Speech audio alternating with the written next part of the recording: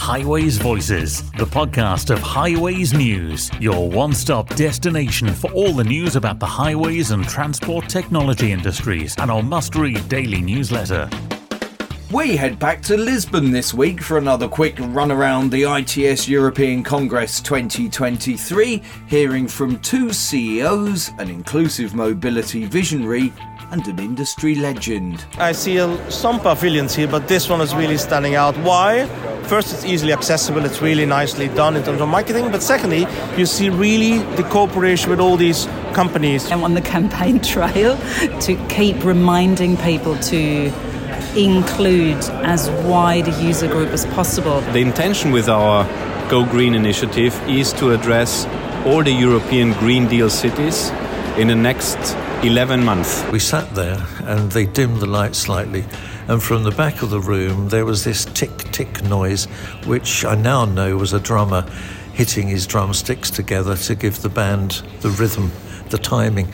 And then half of the band of the Grenadier Guards came in. And for a British person, that is rather special. Green initiatives, technological improvements for the way people travel, international cooperation, and memories of 3 decades of congresses. It's Highways Voices. Highways Voices, in association with partner organisations the Transport Technology Forum, ITS UK, LCRIG and ADEPT. Hello from Paul Hutton. All that's come on the podcast from Highways News, while on the website Highways News, co-owner Adrian Tatum picks out his stories of note. Southampton City Council has successfully secured £875,000 from the Department of Transport's Safer Roads Fund. This aims to enhance the safety and ultimately help prevent fatal and serious injuries on the road networks across the country. The A3025 Portsmouth Road corridor in Southampton was identified by the DFT as one of the top 50 highest accident and risk A roads in England. The council has now submitted to the government proposals for safety improvements along Portsmouth Road from the city boundary to the city centre. These measures include new zebra crossings, upgrades to crossing points, improved crossing and separation for cyclists, and a lower speed limit, reducing it from 30 to 20 miles an hour. Extra funding will nearly double Suffolk Highways' £11 million annual roads maintenance budget, but will be targeted at residential streets, which are typically maintained less frequently, rather than busy A and B roads this year. And elsewhere, women face persistent barriers when entering and working in the transport sector at all levels, according to new research and toolkit from the World Bank's Sustainable Urban Mobility for All initiative and Polis, funded by the FIA Foundation. The report, Gender Imbalance in the Transport Sector, a Toolkit for Change, was launched at the International Transport Forum Summit in Leipzig last week. The report is the result of a pioneering research which examined existing data and conducted in-depth interviews and surveys to build a comprehensive global analysis of employment practices and women's lived experience of working in the sector. It found that just 16.8% of those working in transport worldwide are women, representing only 5.5% of the workforce in the Arab states, for example, and 10% in Africa. This compared to 29% in North America. Don't forget, we're the only place you need to go for everything you need to know, well, when it comes to highways and transport news anyway. We are Highways News. Check out our website for how you can find our Twitter and LinkedIn feeds, and you can sign up to our daily email into your inbox every lunchtime. Highways Voices with Paul Hutton and Adrian Tatum. Swarco improves quality of life by making the travel experience safer, quicker, more convenient and environmentally sound. From software as a service traffic management solutions to parking, VMS, EV charging and road marking too, find out how Swarco can deliver more efficient and safer traffic management.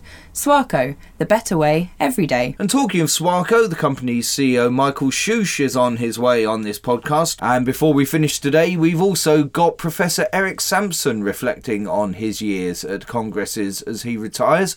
But first, let's start by hearing from Joost van Tom, who's CEO of Ertico ITS Europe, who organised the ITS European Congress in Lisbon. And while he was there, he visited the UK Pavilion to sign a cooperation agreement with the Transport Technology Forum, and afterwards told me all about it. This is indeed a unique opportunity, I would say, to bridge some gaps and to say, well, we connect the dots.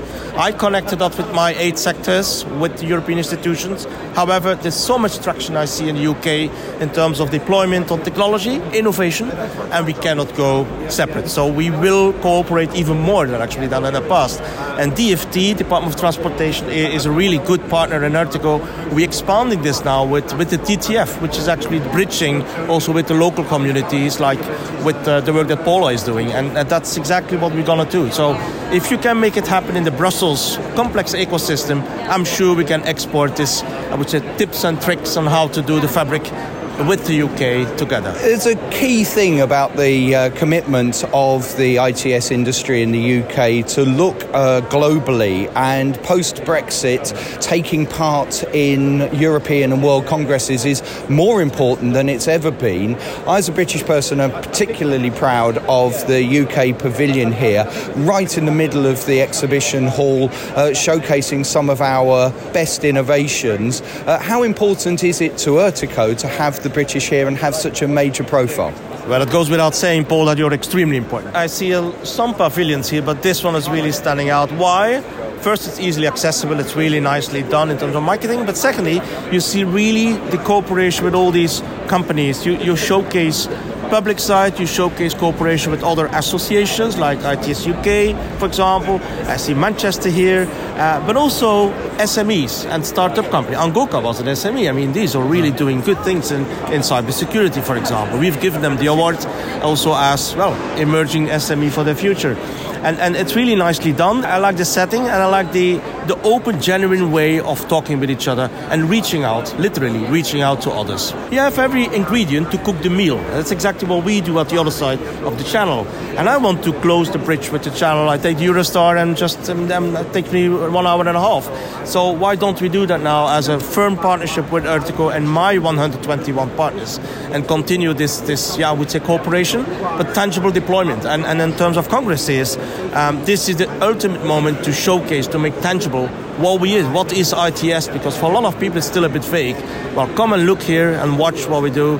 The next one will be the World Congress in Dubai, which I'm organizing with my team, with the colleagues of ITS America and Asia Pacific, and I just invite you to come over and to be very present there and showcase. I really hope we will be. And you're about 18 months now into your time as CEO. I, as an outsider, have seen huge changes in Ertico and a real focus on, as you say, connecting the dots and practical changes. How far along your vision are you already, Joost? Well, thank you for the flattering comment. The first thing I did is scanning the environment internally in the team, but also with my partners. Are we still on the right track? We talk about CCAM, Connected Automated Mobility. Are we still needing research there, or do we need to deploy, actually? And finally, if I see what's happening in the US, in South Korea, in China, in Japan, yeah. The second thing is getting the focus area sharper. Urban mobility is the next big thing that we are adventuring in. We have a very structured way of doing things with local communities, but also with micro-mobility, for example, where also technology steps in on bikes and these kind of things. It's space management in cities, so another thing. And freight and logistics, extremely important. You know, COVID has shown that delivering goods to your household or to wherever is of extreme importance. So there, technology, data sharing, standardization is key. And finally, clean mobility, still very present. The Green Deal, what you have done in the UK is really going far in terms of commitments also as a country. And these focus areas will probably remain. We will sharpen a bit with new things coming in, like data spaces, data exchange, metaverse, another thing we have to take care of. So this immaterial reality, we make it tangible, we make it material, and see how technology can glue everything together. That's Joost van Tom, the excellent CEO of Ertico ITS Europe, being very complimentary about the Transport Technology Forum-led UK Pavilion And credit to the team at Elcrig for the amazing job they did putting the stand together, along with the 12 industry supporters that you heard from on last week's podcast. If you didn't catch it, it's well worth going back and hearing about some great innovation, plus the views of the UK ambassador to Portugal, who visited the stand last week as well. Now, the issue of how those less able than most are able to get around the transport network is vitally important. So while I was in Lisbon, I caught up with Sandra Witzel, Chief Marketing Officer at global mobility as a service tech provider Skedgo, which has long been an advocate for and enables through its technology more sustainable, active and accessible mobility solutions.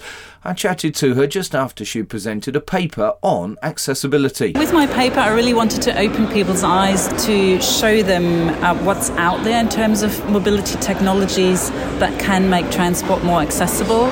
So obviously with technology or with mobility as a service applications, we can't change existing infrastructure and we can't undo what's already been done that is not accessible in terms of hardware, but we can provide customized information and tools that can help people have better access to transport. So for example, with our own applications at Skedgo, we really focus on making them as accessible as possible. So they're screen reader friendly, so people who are blind or vision impaired can use them easily. We've simplified our interfaces. And we have, for one of our clients in the US, for example, who very much focuses on paratransit, so transport for people with medical needs and disabilities.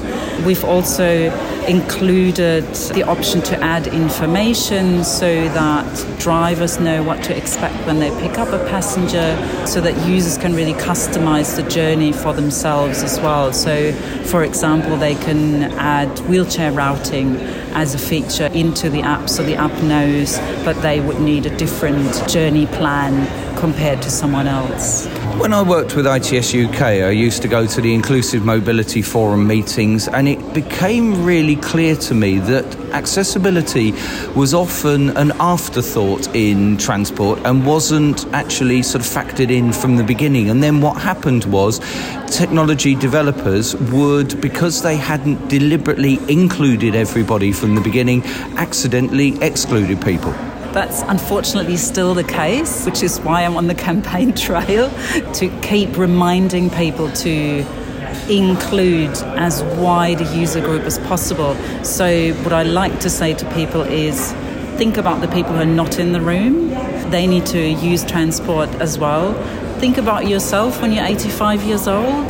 That sort of should give you a picture as well of what you need, and consult with groups. There's so many disability groups, advocacy groups. There's so many experts that are really easy to get in touch with, who are really happy to share their knowledge and their expertise.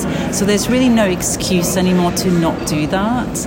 I'm really hoping that over time we can improve this situation. I still see it on the new mobility services, for example, if you look at autonomous shuttles that are currently being developed. They're not very accessible and they're brand new. It's a brand new technology. We're already leaving people behind again, which is really sad. So you're on the campaign trail to change things. What are you doing and what sort of reception are you getting? So I'm doing things like this here at the Congress. I'm submitting papers on this topic and I speak about it. That is usually quite well received, and after my talks I quite often have people come up to me and say, wow, that was really interesting and I'd like to learn more, and can we integrate you into this project, which is really good. I publish articles on the topic. I'm also, as I mentioned before, I'm on the board for the Research Institute for Disabled Consumers in the UK, and they do consumer research. They have a panel of over 3,000 disabled and elderly citizens who help them do research, and then they publish those results and really show what needs to happen for these users to make anything accessible. It's a constant awareness raising and education and nudging mission that I'm on. Because so much of our transport network is a legacy system that's, 150 years old in places, what can technology do to make existing infrastructure more accessible, and how achievable is it to create a universally accessible transport network? Obviously, technology has its limits. We do need to work on improving the infrastructure, absolutely. And especially in the UK, I see that the investment in that has been neglected for decades, because if you look at other countries where there's more investment in rail, in public transport in general, these services are often a lot more accessible because they're newer. So we really need to upgrade our infrastructure. The UK only has train stations. Only have, I think, 2% of stations have level boarding. So level boarding means there's no gap and no step from the platform onto the carriage. And that's just a really, really bad statistic, because that prevents people from spontaneous and independent travel, which is really important when you're disabled. That's a really big issue for people. That prevents them from employment opportunities, just prevents them from experiencing their life like everybody else. So investing in the infrastructure is really, really important. And for that, we need the policymakers to be on board and put pressure on governments and really push that through. What we can try with technology is bridge some of the gaps and fill those with information and use the data that we have to help people and navigate the transport system. So, for example, there's some really great applications out there for indoor navigation. So that's someone who's blind or vision impaired, or someone who's neurodiverse, who might struggle with crowded environments, who has a learning disability. It will help them to navigate a busy station and figure out how to find the right bus stop, the right platform. They can even now detect where the door is, which bus or train it is, where there's an empty seat. So there's a lot that technology can offer in those regards. Sandra, we will talk more in a future Highways Voices. We're out of time now, but it's an extremely important cause that you're fighting, and I wish you all the best with it. Thank you very much. You're listening to Highways Voices with content from the ITS European Congress 2023 in Lisbon. We'll hear from Michael Schusch of SWACO and Professor Eric Sampson after we've heard what our podcast partners are up to. Highways Voices, with the latest news and events from our partner organisations LCRIG, ADEPT, the Transport Technology Forum and ITS UK. As you heard in my interview with Joost van Tom, the Transport Technology Forum has boosted its knowledge sharing and collaboration by signing a letter of engagement with the European Intelligent Transport Systems Association, Ertico ITS Europe. The two organisations will work together on areas of mutual interest and needs. They'll also promote each other to their own networks through communications and events. Ertico will take part in relevant TTF working groups and events and invite TTF to attend events organised by Ertico, including Focus On, workshops and relevant project and platform meetings. Ertico will support the TTF's work through the Streetwise group of highways authorities in England, Scotland, Wales, Northern Ireland and the Republic of Ireland as appropriate, and the new engagement plan will enable the TTF to enhance knowledge sharing through the Ertico network, particularly regarding EU activities such as forthcoming regulations and standards, as well as outputs from European expert groups. The TTF will in return disseminate the findings from Ertico projects and platforms to build impact. The two organisations have also agreed to identify opportunities for joint white papers where their activities are aligned, and the TTF will take an active role in Ertico organised ITS World and European Congresses. News from ADEPT, and 3 projects have received ADEPT President's Awards celebrating their work in local places.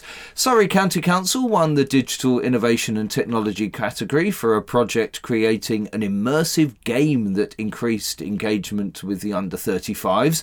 The Delivering Clean Growth category was won by Essex County Council for its retrofit programme, which significantly increased the delivery of retrofit through supporting SMEs and providing training. And Shaping Places for People was won by the London Borough of Newham for a project providing funding and skills to enable local people to create projects to benefit their community. A new special recognition award went to Farah Hussain from Newcastle City Council. ADEPT's new 3-year strategic plan, Placing Communities First, was also launched last week at its spring conference.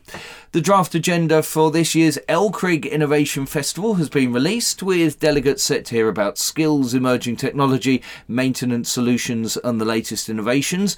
The event, which is taking place on the 4th and 5th of July at Newark Showground will bring together local authorities, central government, the supply chain, associations and academia.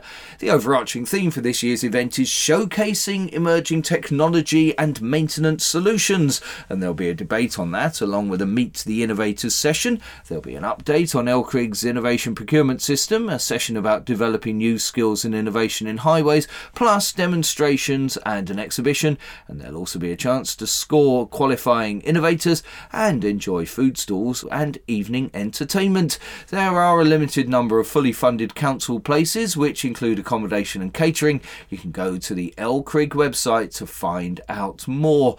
And finally, ITS UK is gearing up for a really busy June. First up, members are invited to join an ITS delegation from Australia for a reception in London on the 6th of June, meeting representatives from the Australian Centre for Connected and Automated Transport and learning more about the market and how our two nations are working together in the field of transport technology.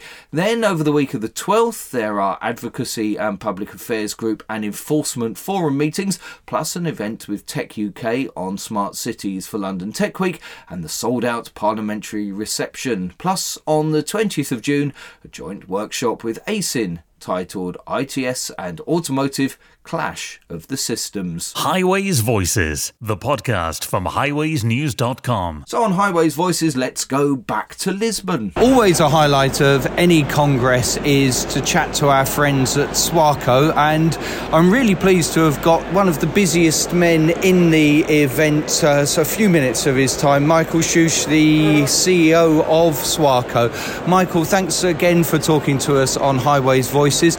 Big announcement here in Lisbon, your new Go Green initiative. That's correct, Paul. Always good to talk to you. Thanks for having me.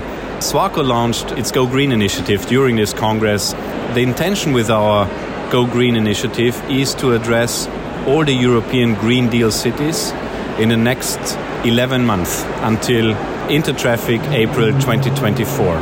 And what it is actually by means of a virtual reality experience on urban mobility management, we would like to engage with city stakeholders, present them our solutions, how SWACO can help them in achieving their ambitious climate goals. And so how can SWACO help them in achieving their ambitious climate goals? Well, we focus on mobility, and in this case it's the urban environment. And what we do is basically we provide them solutions how to optimize the traffic flow throughout the city, how to reduce pollution. And as you know, probably the transport and mobility sector accounts for 25% of the carbon emissions globally. So it is a very hot topic. But it is also about integrating micromobility, improving pedestrian safety, getting rid of park surge traffic or reducing park surge traffic. All this should lead actually to also helping them in achieving their climate goals. And this is kind of how you as CEO are putting together the different parts of the SWACO business into one holistic solution. It's not me actually, but it's a team of people that is working on it. I have to say brilliant people that have came up with this concept actually to integrate, as you rightly said, all the bits and pieces we have in our organization and present it in a very neat way, in a very simple to understand way, and also in a little gamification way to explain them what is possible today with the technology we have. I was interested, I was at the UK user group meeting moderating a session for SWACO a couple of weeks ago, and what was interesting to me was how since you acquired DINIC, it wasn't just about acquiring the customers, it was about acquiring some of the technology that DINIC had and then integrating it into the SWACO offering. That is correct, actually. That's also how we looked at DINIC when we made the decision actually to acquire them and integrate them, and we wanted to combine the best parts of those two companies actually and make it even better than each company standalone. And the UK market, which we were referring to, was actually very beneficial for us because we were very complementary beforehand. So we were not really competitors. We were complementary in our offering, but we were addressing the same customer at the end of the day. And now we can provide them a totally integrated solution, actually. Michael, thank you for your time. Can I book you half an hour in Intertraffic and you can tell me how Go Green has gone? I would love to, actually. And this is in 11 months from now, and I hope we can then tick the box to say we have visited all 112 cities that have committed to the European Green Deal. Fantastic. I will see you in Amsterdam. Thanks, Michael. Hope before that, Paul. Highways Voices, the podcast from highwaysnews.com. Highwaysnews.com. In any walk of life, we have eras, and here in Lisbon, there is the end of one because there is, I think, the only person left on the planet who has been to all the ITS World Congresses and most of the ITS European Congresses, and certainly since he retired from the Department for Transport, he's been an ever-present at these events. He is Professor Eric Sampson, CBE, and it is his last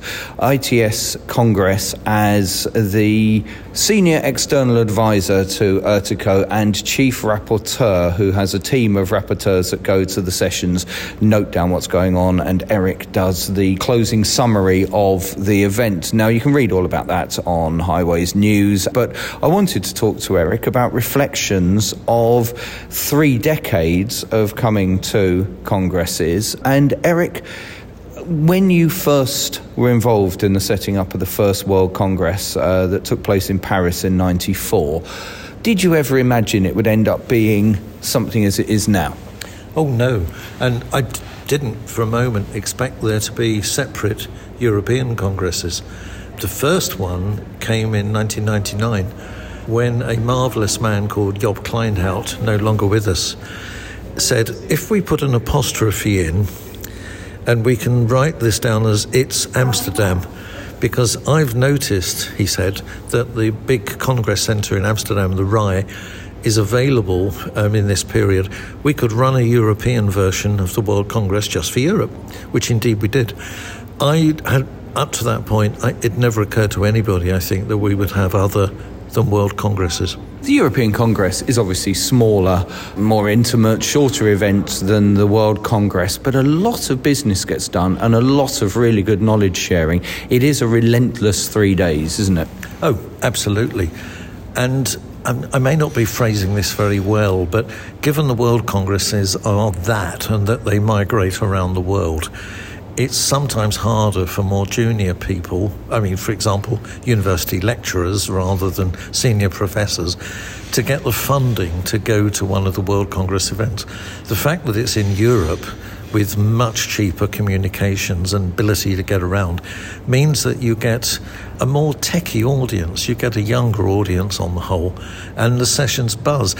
One of my lovely moments at any Congress is just going onto the floor or going into any of the session rooms, just listening, and the buzz tells you, something's happening. Now I'm going to put you on the spot. Highlights of World and European Congresses over the years, because I find in the years I've been going to them, sometimes it's difficult to actually separate the location and what actually happened. Now, Melbourne counts as both. It was a brilliant Congress and a fantastic location. Sometimes the location can be a bit meh, but what's talked about is really interesting, and vice versa. What are your reflections? I have a number of memories, things that happened for good or less good, which stick in the mind. One from Paris is we'd had an opening ceremony and all the VIPs got onto an escalator to go up to a reception on the floor above. We were standing, there were 2 on every step of the escalator, and it started moving, and then it stopped, and it dropped back all of a centimetre. But all that ran through my mind was, oh God, what's going to happen? I've got all these VIPs, and they're all going to be in a heap at the bottom. Well, they weren't, and we came out of that okay. The memory I have from London is really quite magical, that I was the chief organiser. My staff would not tell me about the opening ceremony. So we sat there and they dimmed the light slightly, and from the back of the room there was this tick-tick noise, which I now know was a drummer hitting his drumsticks together to give the band the rhythm, the timing. And then half of the band of the Grenadier Guards came in. And for a British person, that is rather special. My first visit to China for the World Congress was exciting. I suddenly discovered, and I don't know for what reason, I hope it was not too sinister, I had a police escort. Anywhere I went, I got a police car with flashing blue lights and hooters that would take me from place to place. which is very nice. I've asked Ertico for that, but they can't do it. Memories of other places, Stockholm, for example, gorgeous city. Got more canals than Venice, I'm told, but they don't shout about it. Certainly got more islands than Venice. And that was an amazing place. Paul, you mentioned Melbourne. That was terrific. New York, I didn't like New York, but it was a good meeting. There was very good content. But they've all got something special. Of the Europeans, Turin sticks in my mind. We were allowed, some of us were allowed to drive around in little cars on the roof of the Lingotto building, rather like the Italian job, only we were limited. I think it was either 15 or 20 kilometres an hour. I can walk faster than that, but it's still exciting to think, here I am driving on the roof of the Fiat factory. You mentioned London and you organised that. That was my first World Congress when I was still working in the first of the two radio traffic news companies I worked for at the time. And we made money out of that event. No exhibitor ever makes money because we provided the radio station that was specifically there for that week. And I think that was when I realised the scale of the difference between the ITS industry and the value and the money that's in there compared to the radio industry that I'd known for all my career up to then. Was London the real highlight for you because it was kind of yours? No, I think it sticks in the mind for other reasons. I was at the Department of Transport at the time, and the permanent secretary, I thought extremely wisely, basically said he wanted all ministers and all directors general and directors to go to the Congress. His line was, you'll learn something. I don't know what it is because I haven't been yet, but it won't come to London again in our lifetime. We've got to make the most of it. And I thought, that's a very sensible approach. And the Director of Aviation went and learnt something. Director General for Maritime went and learnt something. And I think we all learn something, as you do from every Congress.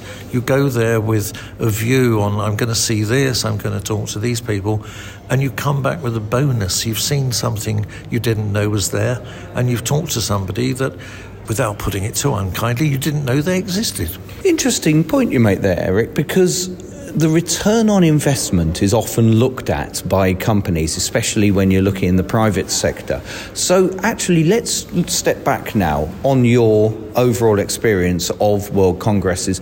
Is there anything you can point to on, because of the Congress, this happened in transport, that sort of thing, where there was a real knowledge share that actually had a tangible benefit, or is it more subtle than that? It's not easy to think of an example. What comes to mind goes way back to Yokohama, where there was a colossal display of very early sat-nav. And I think everybody looked at it and thought, well, it's not very affordable, it's not very fast, the screens aren't very good, but what it does is actually unique. And I believe that the development of sat-nav into what we've got now was triggered by everybody looking at these examples. Japanese government had put a lot of money into sponsoring 7-8 Japanese companies to develop a product. Some of them were rather clunky, others total opposite. I think the real-time information supply to vehicles has also been triggered by the Congress. You get a demonstration of something and other players see it and think, I can do that, but I can do it better.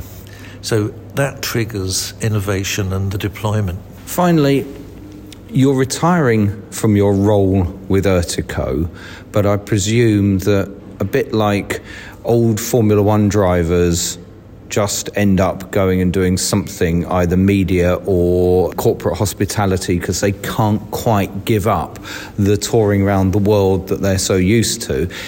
Is that going to be you? Are we still going to see you at congresses in the future? I hope so. There are some in the future that I very much want to go to. The programme beyond 2024 is still, well, it hasn't been released yet. I've heard some ideas as to what's coming.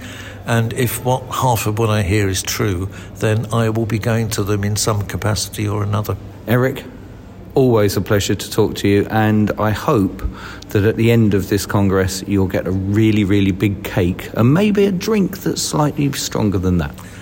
I suspect half of that will be true at least. Thanks, Paul. This is not the first podcast we've had.